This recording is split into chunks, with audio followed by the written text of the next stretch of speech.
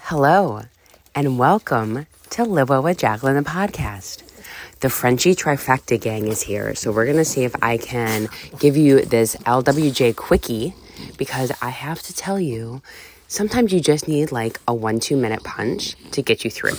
So here it is. It doesn't matter where you thought you'd be, because you're exactly where you need to be.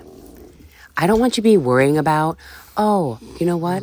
I'm 9 months postpartum and I thought I'd be here.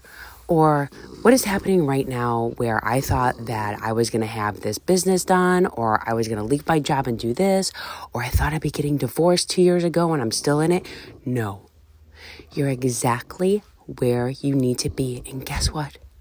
You can start anything you want to today. Do you know why? Today is a new day. It doesn't matter what happened last week. It doesn't matter what happened last year. I don't care. You have a choice. You always have a choice. Every single day I wake up and I say, Jacqueline Boulay Price, you have a fucking choice. What do you want it to be today? You can ask yourself that question every single morning. As a matter of fact, I challenge you. What do you want it to be today?